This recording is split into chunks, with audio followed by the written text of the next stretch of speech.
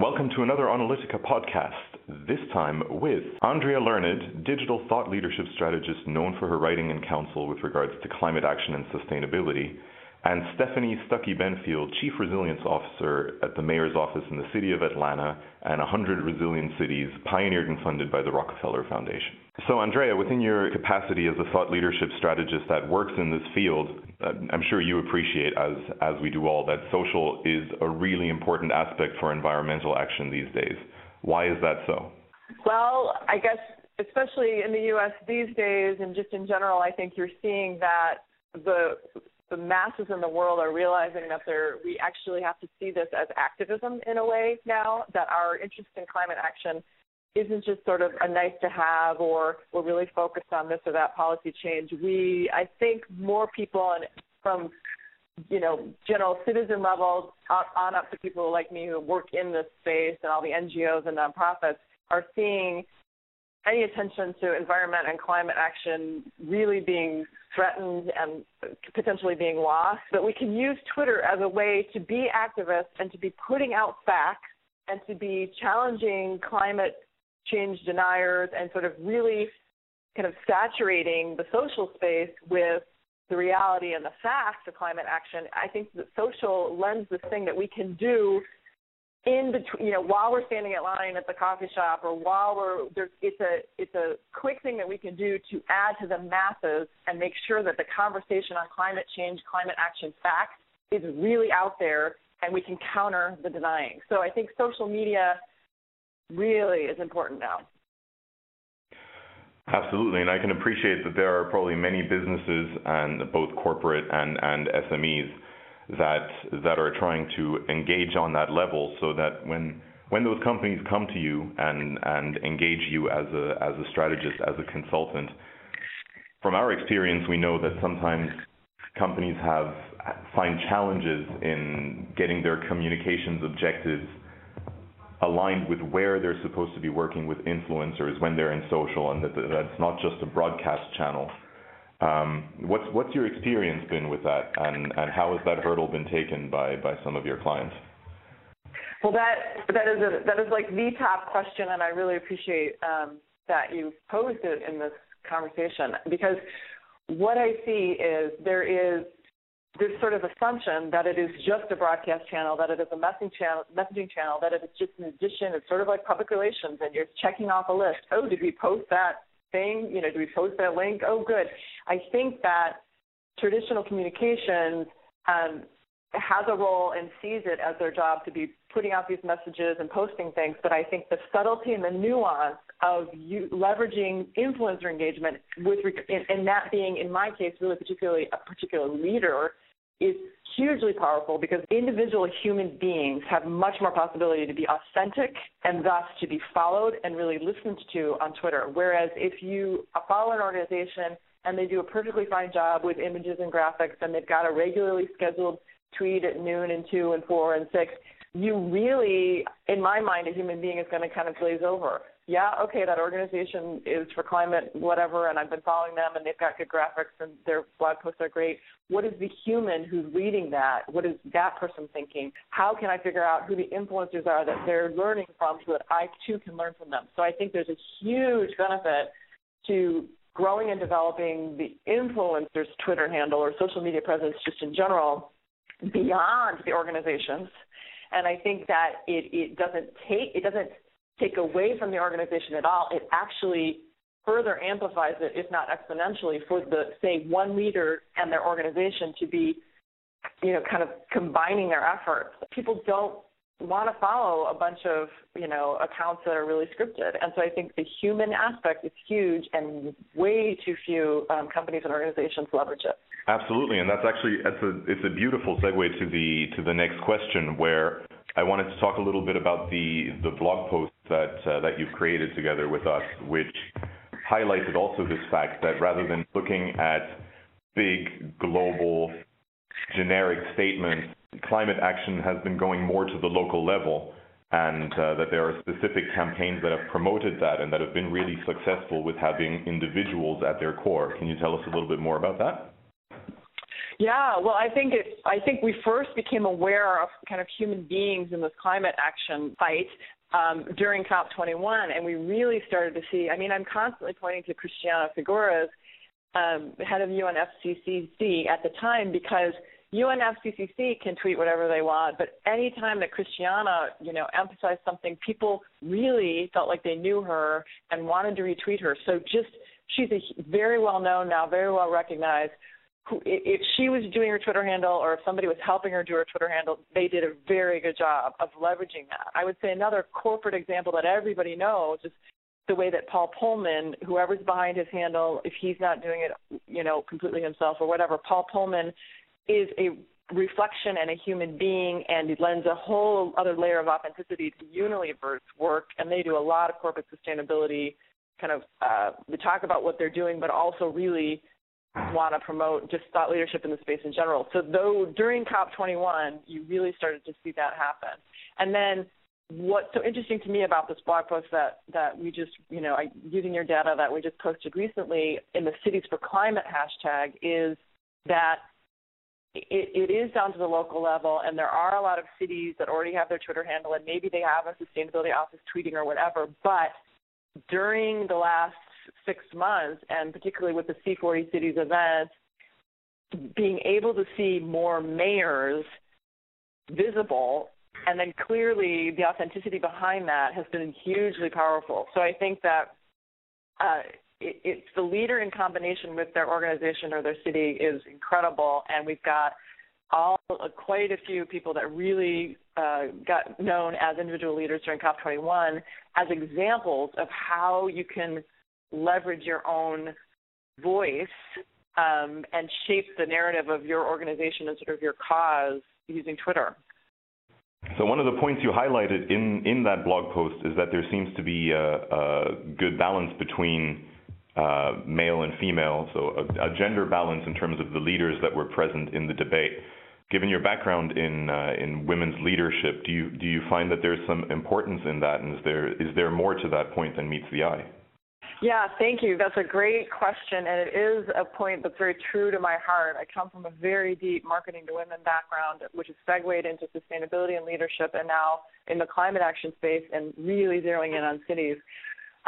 The reason that this topic was interesting to me at all was because I did keep seeing during COP21 and sort of this year leading into the more local cities focus, is that I'm seeing more women pop up and seem to understand how to use Twitter authentically in their influence or engagement. And so that's why just even doing this blog post and talking with you guys about the data has stirred much more interest in me, and I'm getting ready to write another post on that topic for you. But I think the reason it's important is that if you look at women in leadership in general, they tend to lead in a different way, and it isn't women only, but it's more natural for women, it seems, to be a little bit more interested in the connections as opposed to just being seen as a leader at the top. So I think the fact that women are network builders and really good at it means that a lot of them can leverage Twitter in a really authentic way and build very strong relationships and connections,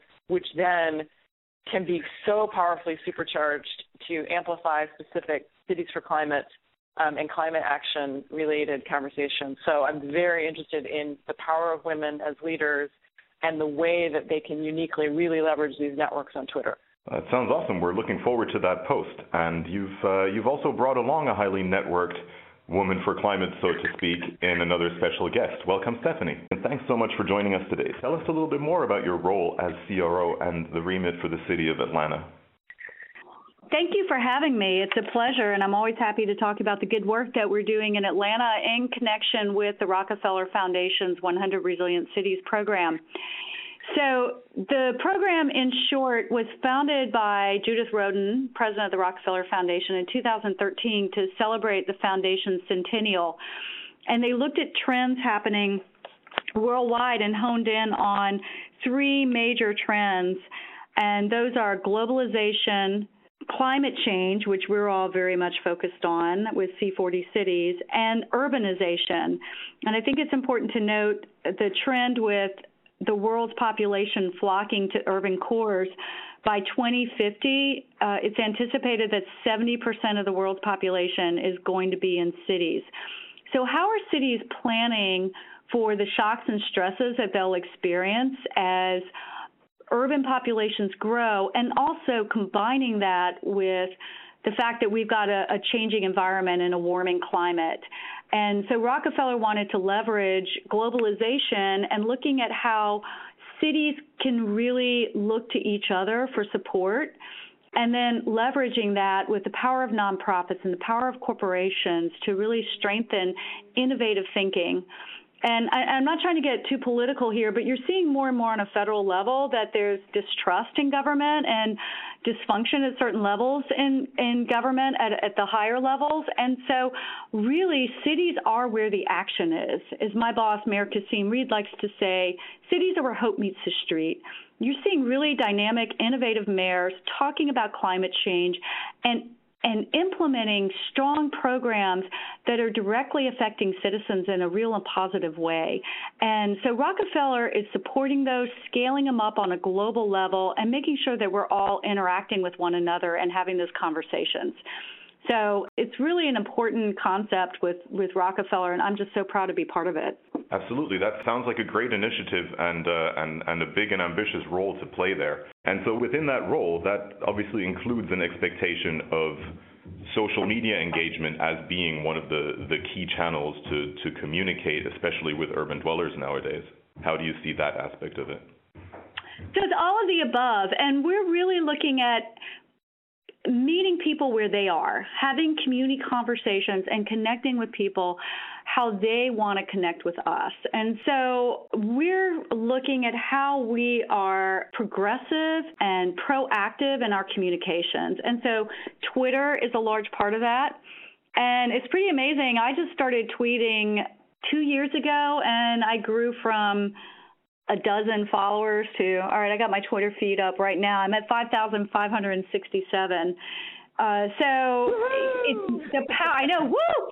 The power of Twitter is phenomenal. And I look to Mayor Kasim Reed as an example. I'll check out how many followers he has in just a second, but he's got a few more than I do. But it's just such a powerful way of connecting with people. But we're also, I just started an Instagram account, certainly doing Facebook, e-blast. We're looking at doing some video shorts. So really making sure we're having conversations with people in the medium and the form that they want to. Okay, so my boss has 283,000 Twitter followers, so he set the bar really high. Yeah. He was named, I just got to give a shout out to Kasim Reed. He was named one of the most top Twitter mayors. Not quite sure the official title, but he tweets a lot, and he gets retweeted a lot. So he's just raised the bar and shown how it's done. Wow, sounds awesome. Yeah. Andrea, I think you have a few questions for Stephanie as well.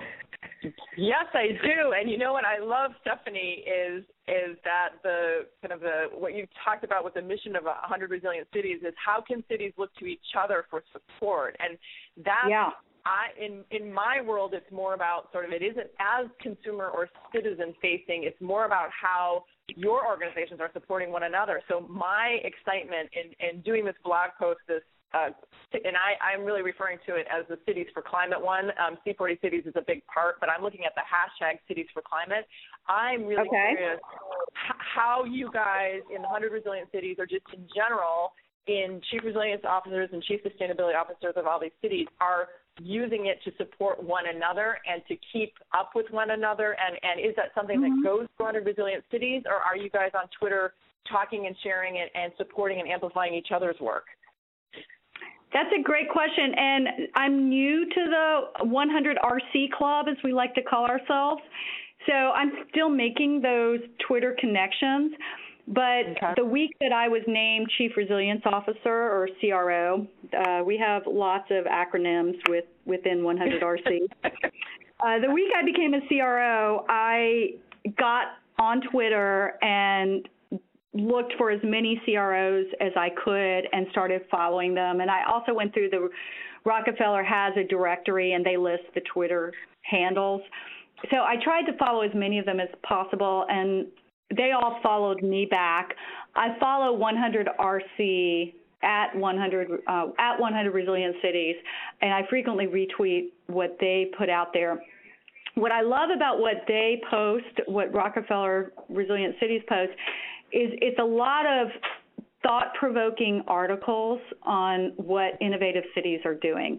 For example, I read a post that they put out on Twitter a couple weeks ago on how you design green space to create human resiliency. So the concept there is, the cities that are truly resilient are cities where neighbors look out for neighbors.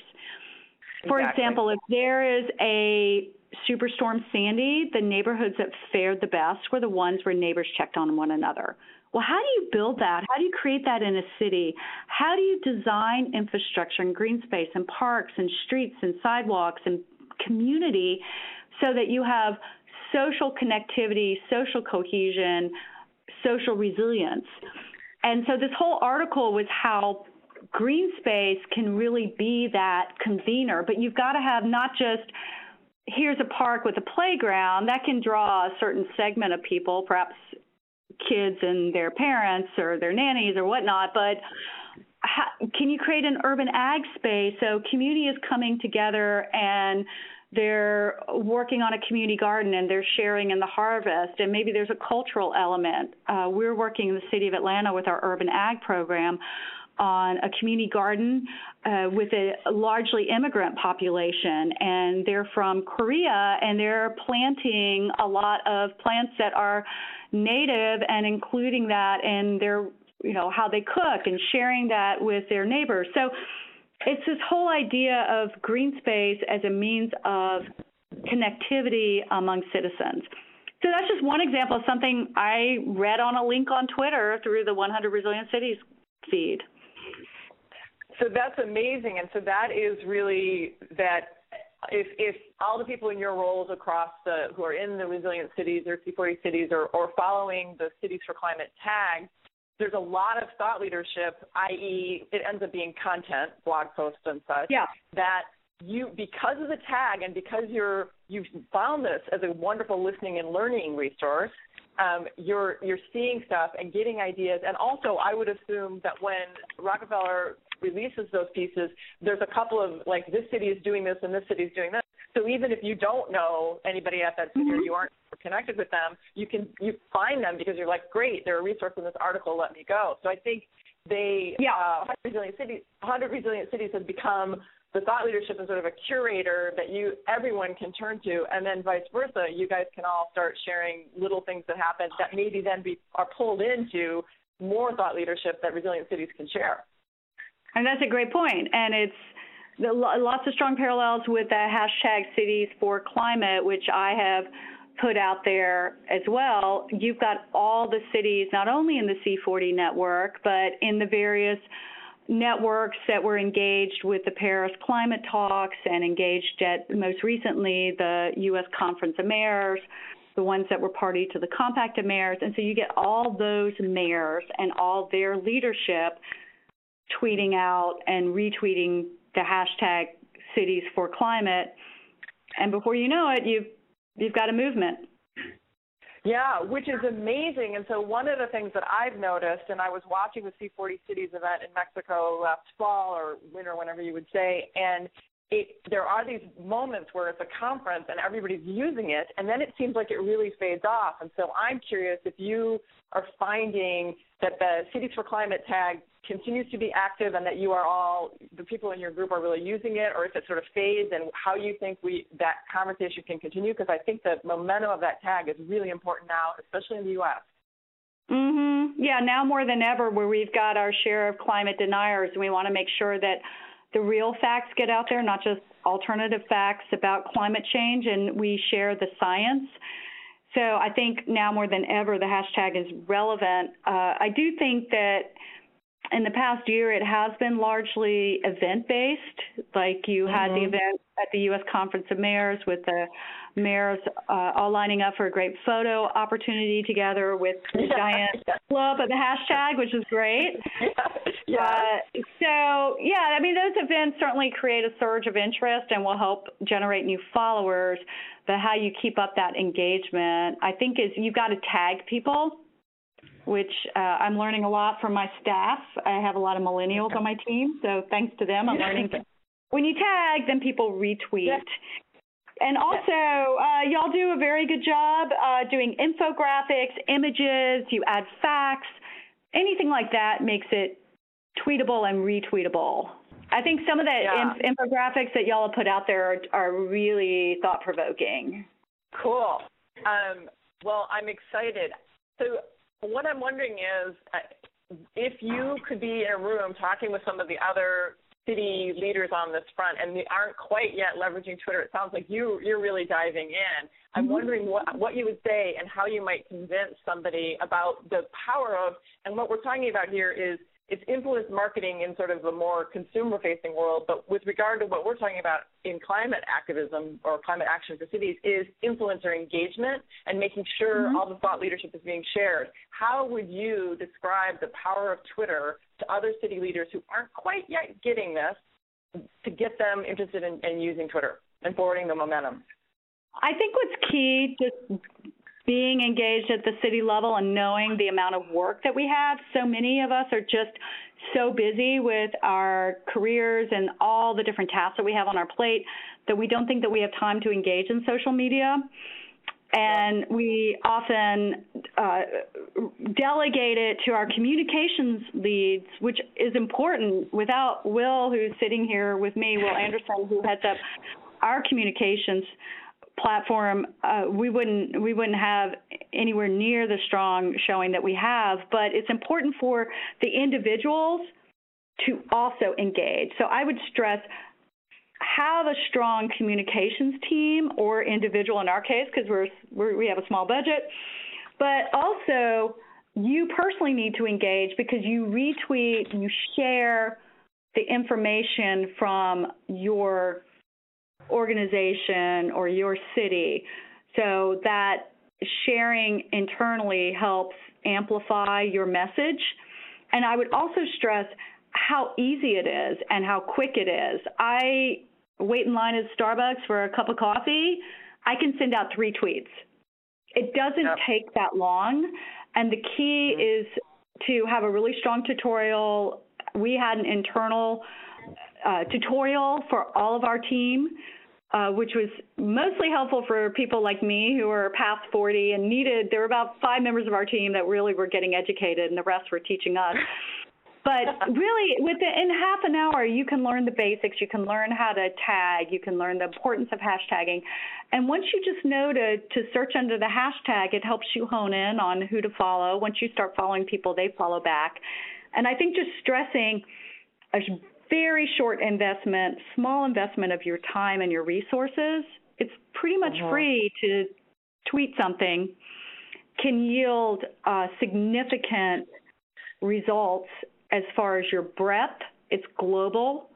And as far as the depth of knowledge that you're sharing, I mean, even though it's a short number of characters, was it 170? 140, but. 140. A short number of characters. Whenever they stop me is when I stop typing. But for a very short number of characters, you can have these links, you can have these infographics, which is why I love the infographics. You can pack a lot of information, and it really makes you hone in on what's essential. I wanted to say that I really appreciate your point about the difference between following the organization or the City of Atlanta Sustainability Office or whatever those accounts are and the individual, and that kind of different people are more interested in following you than the office and vice versa. And sometimes I think that what's coming out of the communications office is the great stuff, the structured stuff, the scheduled stuff, the the announcement, in a way more consumer or citizen facing. And I think that it only benefits to have the leader, him or herself, doing it as well, because you catch, kind of you influence a whole other group of people, as well as then further amplifying what's coming out of your communications team. So I see it as a combination of kind of professional development and leadership engagement combined with what your communications team is doing, and it's amazing. And so I love that you're speaking to all of that. Well, thank you. And I would also stress to public officials, whether you're elected or appointed, you're still in a public-facing position. I represent the mayor's office. I'm very mindful of that. But I put on my Twitter feed and my bio portion, tweets are my own. So I would stress, that's the lawyer in me, that you put out there that tweets are your own, not necessarily the organization I'm representing. I would like to give a shout out to, we have at ATL Resilience as our Atlanta Resilience tag, and our other handle is ATL Sustainable. And we also have Aglanta Y'all, which promotes our urban ag program. And our new director of sustainability is John R. Seidel. He's at John R. Seidel. And I'm going to check out how many he has. He has a lot. He's a prolific Twitterer. Let's see. He has 4,921. So if he could just get 79 more followers, he's going to hit the 5,000 mark. So if any of your listeners could start following him, it could push him over to the 5,000 mark, and we'll have a party at the office. Okay. I'm sure that'll happen quickly. I've got one more quick one before you go, and I'd like to hook into the bit of the conversation where we talked about going from just being an event hashtag to actually creating a movement. And while we have lots of climate change denial going on at the moment, we also have much more willingness and much more energy for people to get involved. And one of the things that we often tell our clients is that you need to harness that energy. So while you guys are undoubtedly really good content creators, I'm sure people would like to know, what is your expectation of third parties, of individuals that want to get involved, about them creating content that goes with your hashtags? What kind of stuff would you like to see? I think facts right now really matter, and people want to make sure that we're really getting out there the science behind climate change. So I think, again, to stress my earlier point, infographics are engaging. People like to retweet images, not just words.